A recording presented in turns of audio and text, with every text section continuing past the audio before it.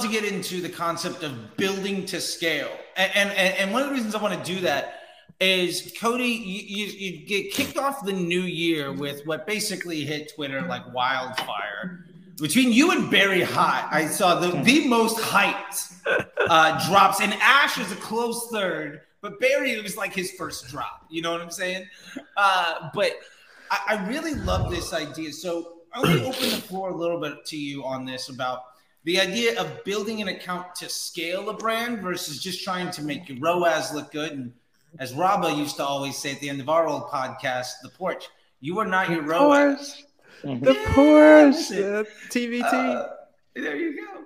But yeah, Cody, so I would love to know some of your thoughts on the concept of trying to build to scale, and maybe give a little summarization of like what it is that this dope newsletter. But by the way, I'll link the newsletter in the description so you get more. Appreciate that. Please do that. Please do that. It's brand new, but we got good feedback on it so far. So I appreciate it. You got feedback from me, man. I love it. So thank you. Walk us through some of this kind of stuff, man, because I think it is fundamental in a mindset for people to really understand the difference between trying to make Facebook look good and trying to build a brand and scale your business. Sure. So there's so many places I could start with that, I feel like, but I think the first thing I'll say is like my background is not from the brand side. And like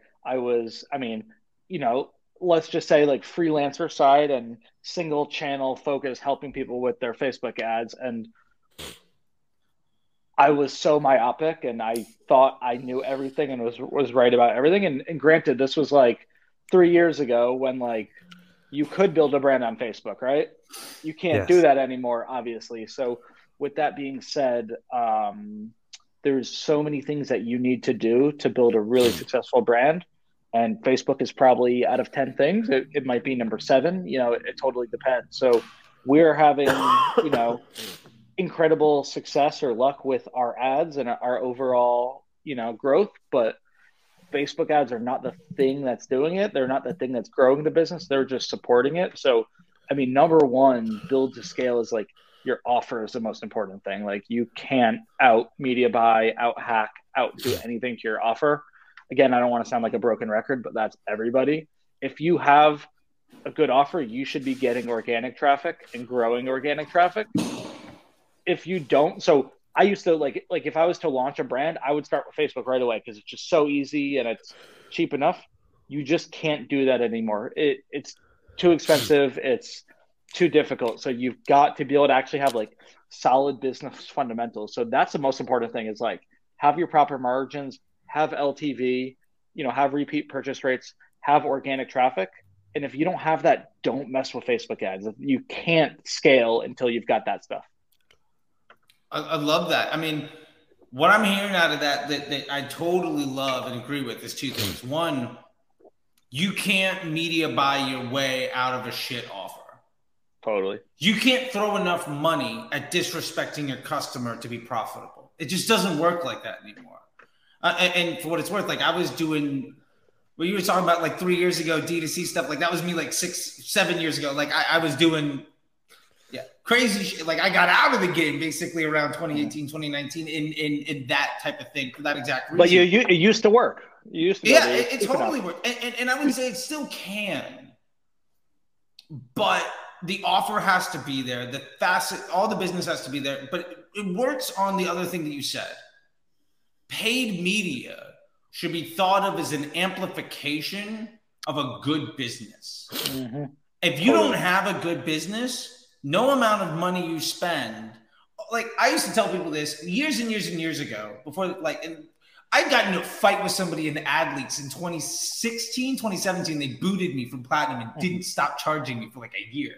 That's a whole other thing. And part of what they got mad at me for was me saying that like what I was getting at was when you are spending money, this person in particular, you are telling everybody that you don't have a good business. And then you are complaining when you lose money. You are investing resources and letting people know that they shouldn't trust you. Like if you don't have a good business, if you don't have good customer service, it's just a fire. Like Rabah and I used to chat about like the Silicon Valley money, where it's just like the VC, the hype, the bubble, right? And that was a model. Like we were both involved in throwing money and stuff like that. But I love what you're talking about, the amplification of good business stuff. And I love the idea of an offer. And in the effort to build the scale, let me see what you guys think about this. I think one offer can get you to $2 million a year in spend.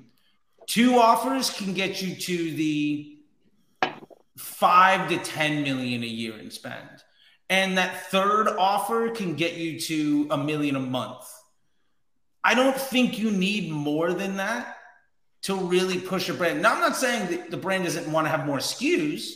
Go for it. But you mean like a core prospecting thing? It is COGS to CAC and that relationship to LTV. My $19 product I can sell for $35. That customer's worth $135. My $50 product, yeah. I was just going to say, look at Athletic Greens. Obviously, they've raised a lot of money, but I think they're up to 100 mil a year at least, and they literally have, I think, one offer.